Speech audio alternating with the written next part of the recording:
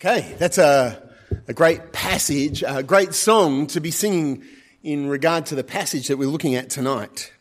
And I want to start out by telling you about an old friend of mine. I haven't caught up with her for a long time, actually, but a lady called Andrea. And Andrea's motto in life was, like you see on the screen behind me, use it or lose it. Andrea was a part of our congregation back in Mudgee when we were there through the late 90s. And as she moved, I guess from that time of life where she was starting to worry about getting older, and she moved into her 70s, she was absolutely determined that she was not going to lose it. She had worked as a nurse through her professional life, and she had seen it way too often with her patients, people who got sick and who ended up in hospital because maybe they had just stopped doing stuff they had always been doing, and their physical faculties and their mental faculties had started declining. So Andrea got active. There's a photo of her ready to do a big harbour hike. Came down to Sydney to do that. She bought herself a bicycle and went riding. She went bushwalking.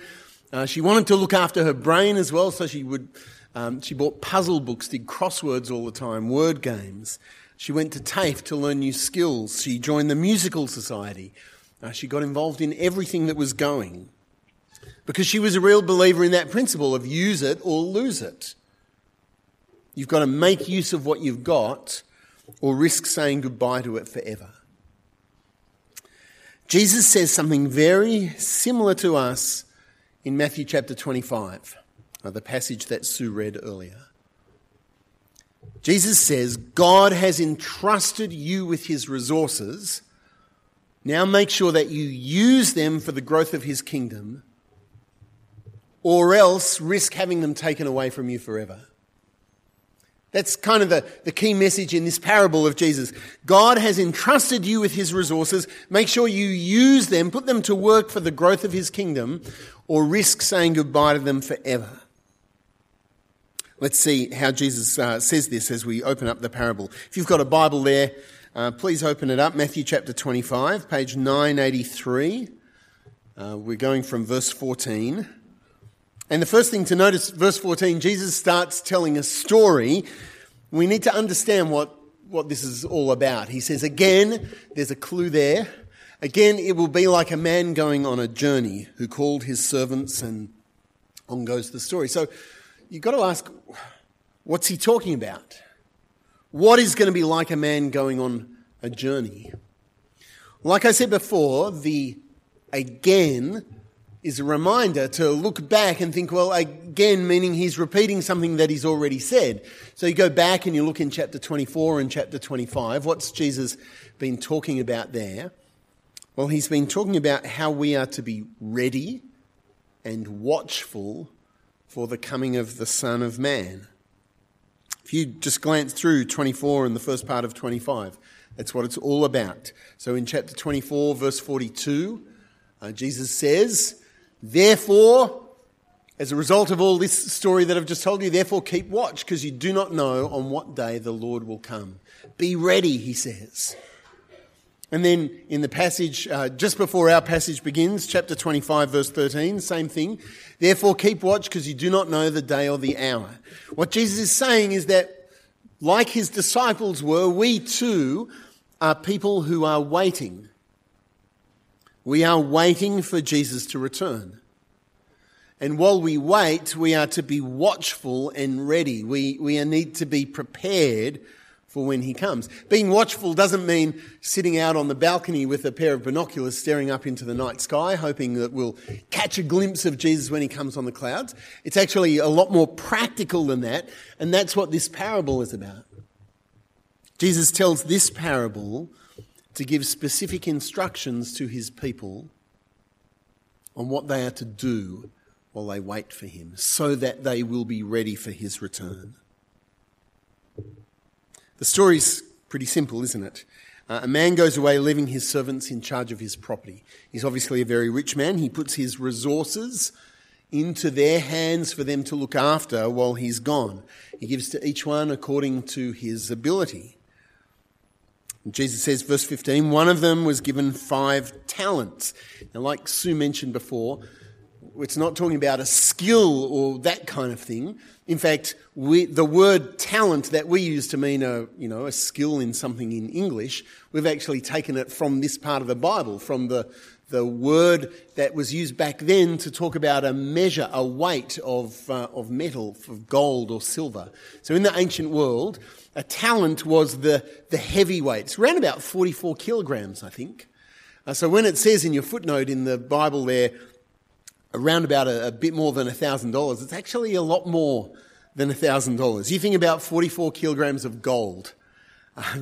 You're a pretty rich person if you've got 44 kilograms of gold. And this man gives 5 talents. So that is, according to the kind of calculations of the time, that's roughly 20 years' wages for a day labourer. The master gives 5 talents, this whopping big sum of money, to one of the servants. One of the other servants gets 2 talents, and another one is given 1 talent. So 20 years' wages, 8 years' wages, 4 years' wages. The 5-talent servant and the 2-talent servant both put the money to work while their master is away. They invest it, maybe set up a business with what had been left for them, and they produce more. In fact, they double the money. They take a risk with what they've got, and they double what they were given. And so when the master comes back, he notices this. He sees that they've doubled what he's given them, and he rewards them appropriately. He comes back and rewards those 2 adventurous servants, not with share options or some of the money for themselves, but actually the words that Jesus uses implies that it's something much bigger. And of course that fits the context where he's talking about this is what the kingdom of God is going to be like. This is what you should be doing to watch and wait for the Son of Man to return. So have a look at what Jesus says. Verse 21 and verse 23 are the same response given to each of the servants who've produced more. So verse 21, well done, good and faithful servant. You've been faithful with a few things. I'll put you in charge of many things. And up to that point, it sounds as though it might be, okay, financial reward. But then he says this, come and share in your master's happiness.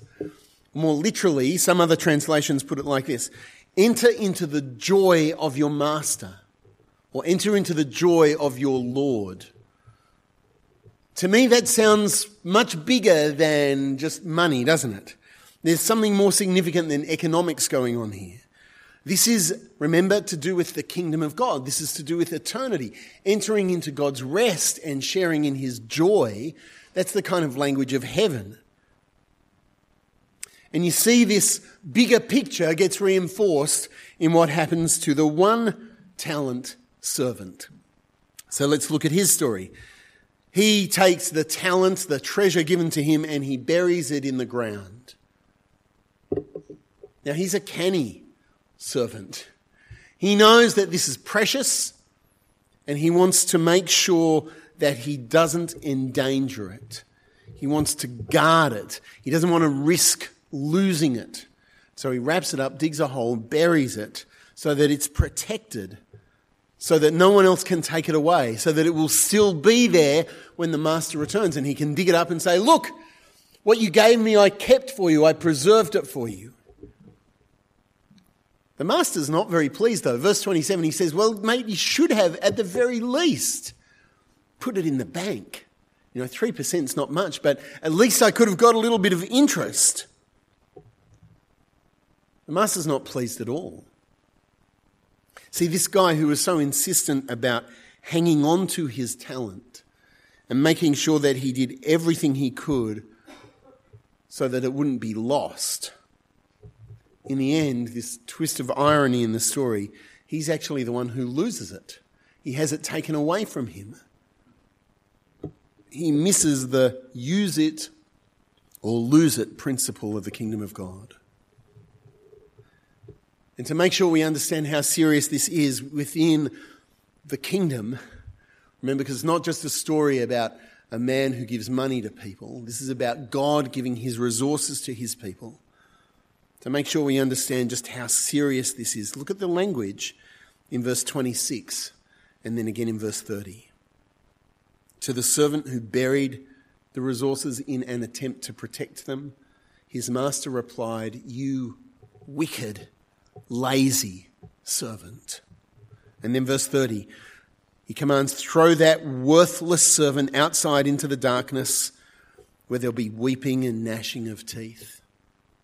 And that is the language that the New Testament frequently uses to describe the eternal punishment of hell. You've got, enter into your master's joy, throw him outside into the outer darkness. See what Jesus is saying? This is a big deal here. The whole thing is about God's kingdom and about using God's resources he has entrusted to us to grow the kingdom while we wait for Christ's return. Jesus says there is a spiritual use it or lose it principle when it comes to the resources he's given his people. And this is God's word to us. Our job when we read the parables is very often to look at the parable and to say, am I one of the characters in this story? How do I fit in here? Is this speaking to me? And so we have to make up our own mind, don't we? We have to ask ourselves, which servant am I in this story? Which servant am I most like as an individual? But in particular, this afternoon, I want to ask, which of those servants are we going to be as Epping Presbyterian Church? When Jesus returns, what are we going to have to show for the resources that he's entrusted to us? What words are going to get spoken to us as a church? Will he say to us, "Well done, good and faithful servant, enter into your master's joy"? Or will Jesus take resources from us and give them away to someone else, casting us out into the darkness? I've been in the sad situation in the past where I've had to write the report for our presbytery recommending that we close down a church, a congregation, where they had great resources but they'd just buried them in the ground, not done anything with them. And the church had dwindled and it had no impact. And the church building itself is a gift shop now. You can go and visit it in Lura on the mall. It was once the Presbyterian church, once a congregation which people were proud of. But they didn't invest the resources that God had given them for the sake of the kingdom. And it was taken away from them. Jesus doesn't mess around with this. The words he uses are sharp and challenging, and it's because the stakes are so high. This is not like an ordinary investment. The stakes are so high here. There is nothing more valuable and nothing more important than the kingdom of God and his glory in Christ. That's why this is such a big deal. Now, I think most of you have been around this church long enough to know that we are at a bit of a crossroads in the life of this church. Over the next 6 to 18 months, we are going to have to be involved as a congregation in some of the most important decisions we will make for a generation. Then decisions not only about potential property development, with the change to the zoning here and the plans to have thousands more people move in and live in high-rise apartments here right in the centre of Epping where we are. Not just decisions about potential property development, but also really, really big decisions about the shape of our ministry and the reshaping, potentially, of our ministry. Right now, the elders in this church are asking the question, what kind of church do we need to be in order to reach the new community that God is bringing to this area? Epping is changing, there's no question about that, and the pace of that change is about to build up quite significantly. What kind of church do we need to be? How do we need to take the resources that God has given us and use them to reach the new community that's coming here, as well as the continuing one, they're really big questions. And I just want to say a personal thank you to those of you who've been engaged in that process, the little bits that we've done as a congregation through church camp, through growth groups, kind of giving some feedback back to us. That's really helpful. We appreciate that. We want to feed all of that in. But I also want to say from a very personal note, so you understand where I'm coming from, that this parable shapes the way I think about all of these sorts of things. To me, this parable is really crucial in thinking about how we might use the resources God has given us. God's given us amazing resources. He's given us a great heritage, great property, great opportunities, great people within this church with all kinds of talents and gifts. He's given us great financial resources. I don't know if you've noticed this. Open up your bulletin and have a look.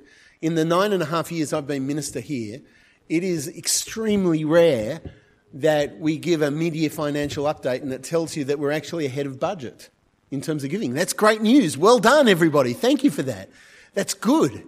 It's a sign of how God has blessed us with amazing resources. So what are we going to do with them? Tell you what, I do not want to hear Jesus say, "You wicked and lazy servants." Jesus is coming again. He is going to ask to see what we've done with the treasure he's given us. And the question is, what have we done with it? What will we do with it? Did we invest it? Did we put it to work for the kingdom of God? Did we take a risk for the fame of his name? Do we sit down and assess all of the things that we've got and work out how we can multiply that for the kingdom? Or did we say, we've got something really precious here, we need to protect it and guard it. We need to make sure that we preserve it. That's the crossroads before us. And I think the risk to us is very real. Making decisions about property and buildings, I think, is going to be fairly easy compared to the decisions we will have to make about changing our ministries. Because there's a very real risk that we won't want to change. We'll be reluctant to stop doing the things that we've been doing for a long time and afraid of doing things differently. And here's how it works. We kind of go, oh, that kind of looks good, but let's examine what we're doing. And hey, what we're doing is actually kind of good, isn't it? That's why we do it. We don't do things that are no good. We're doing things that are good, so we need to keep doing those things because they're good things, right? But if we think like that, what we're doing, we're running the risk of taking what Jesus has given us and wrapping it up in a cloth and burying it in the ground because we say, hey, this is good. We better not change what's good. But Jesus is saying to us, use it or lose it. Don't bury it in the ground or it will be taken away from you. That's the danger that we face. I want to give you another illustration to help think about that danger. I want you to think about our church as a reverse cycle air conditioning unit. That's right, we blow hot and cold. Brand new air conditioning units are a fantastic thing. When these new ones came in down the front of the church a couple of years ago now, praise God, I thought they made a fantastic difference. And right now I can tell you it's a lot warmer up here than it used to be a couple of years ago. When you put in a brand new air conditioning unit, it's powerful. The impact of it, whether it's heating or cooling, is really very noticeable. There's nothing quite like it. The thing is, though, air conditioning units, there's something really important about them that most of us don't give a second thought to. And that important thing is the filter. Okay? Inside every air conditioner is a filter that needs to be cleaned on a regular basis. Now, the truth is you can keep running the air conditioner without ever cleaning the filter, and it will still blow hot air and cold air when you need it. You can run the air conditioner without cleaning the filter, and it may seem to you like everything is going along just fine. But every week that you keep running it without cleaning the filter, and every month that you keep running it without cleaning the filter, it will get less and less effective. And the machine will have to work harder and harder to have a weaker and weaker effect. Churches are a bit the same. We can keep on running stuff the way that we've always been running stuff, and things will seem okay. You know, people are still turning up, people are still hearing from the Bible, that's good. The finances are in good shape. Seems like people are interested, there's general interest out there. But maybe as we look at it, we go, it just doesn't seem to be quite as effective as maybe it should be. We're having to work harder and harder for maybe a weaker and weaker effect. And we can console ourselves and say, oh, well, that's spiritual warfare. That's Satan. He doesn't want us to succeed. He's making it tough for us. But actually, sometimes the real problem is that we haven't cleaned out the filter. We haven't taken the time to pull apart our ministries and see what needs to be changed and made better. So over the next 6 to 18 months, that's what we want to do. We want to clean out the filters. We want to think forward about the future of what life is going to be like here in Epping, what might be happening in our community, and we want to look at the resources that we've got and the ministries that we've got. We want to say, maybe we should do this differently. Maybe we should stop doing that and do this instead.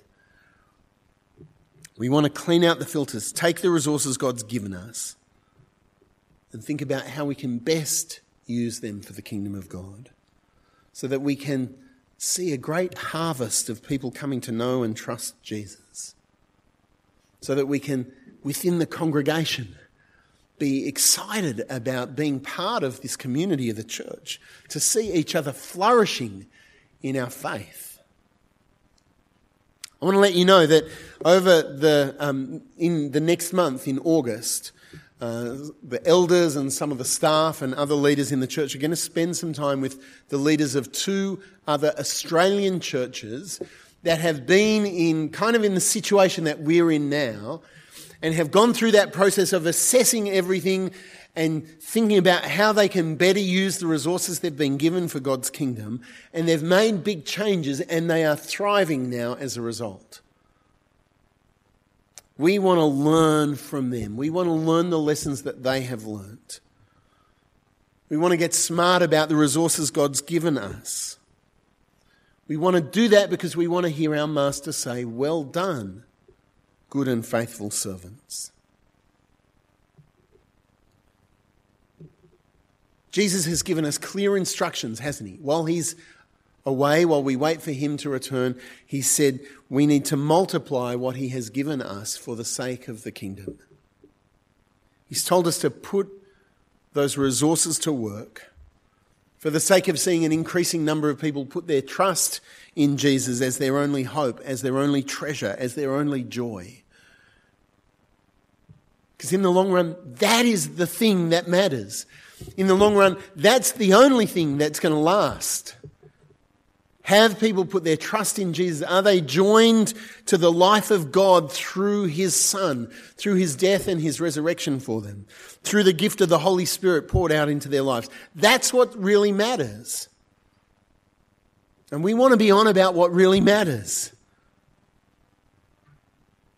We know there are things that we can do better. We need to do better. We want to do those things better. Better this year and better next year and better still in the years to come. There's no point in us just trying to preserve what we have when there are better things that we can do. In Luke chapter 15, you know the story of the 99 sheep and the one that goes astray, and the shepherd goes out and brings the sheep back. And at the end of the parable, Jesus says, there is more joy in heaven over one sinner who repents than over 99 Presbyterian churches where everything is done decently and in order. Or something like that.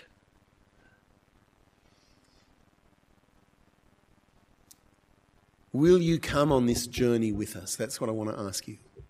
Will you come on this journey with us? Will you join us as we examine what we're doing and think about how can we best use the resources God has given us to see the church flourish and grow. Some of those decisions are going to come further down the track, but I want to tell you something you can do right now. Will you engage in doing that now? Will you do this? Will you clean out the filters in your own life? I look at my own life and I know how easy it is for lots of different things, good things, to just accumulate and take up more and more of my energy and my attention and my passions. And so that living for God just seems to be a little less effective. And it's good to clean out the filters. It's good to go back and say, what is most important? How can I invest my time, the resources God has given me as a person, my life into what is most important for Him? Will you commit yourself then to treasuring Christ above all things? Will you commit yourself to deliberately turning your heart toward Him daily, connecting with Him daily in His Word, in prayer, in your passions, in your thoughts? Will you pray for Him to enlarge your passion to love the things that He loves? I mean, we can, as elders, make decisions about all the ministry that we like, and we can have the greatest property plans on the planet. But none of it will count for anything at all if we as a congregation, if our hearts are not beating in time with God's heartbeat.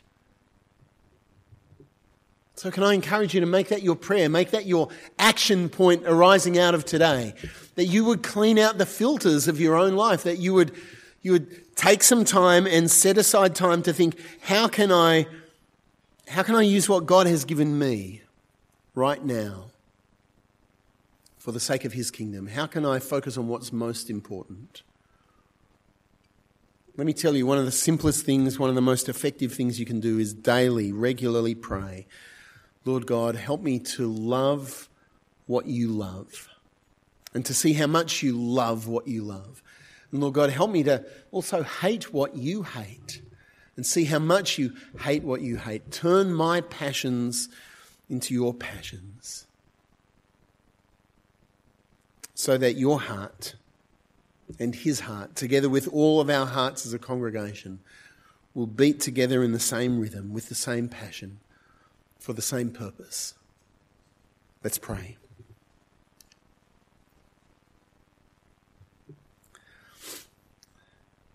Our Father, we thank you for blessing us with wonderful resources, people, property, finances, ideas, opportunities.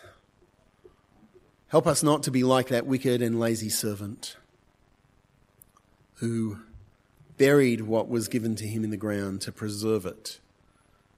Help us, Father, to be adventurous for the sake of your kingdom. So, Father, we pray that not only will we make good decisions about the future of ministries and property here over the next 6 to 18 months, but we pray that we would make good decisions every day when we get out of bed, and at every moment where we're making a decision to remember what is most important, so that we might love what you love and be people whose lives are in tune with your heartbeat. And that together as a congregation, our hearts would beat as one for the fame of the name of our Lord and Saviour Jesus Christ. Amen.